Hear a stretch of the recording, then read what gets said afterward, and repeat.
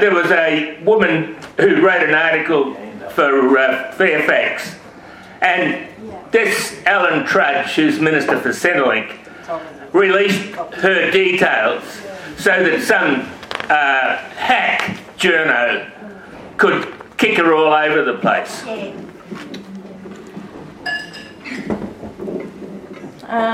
Okay.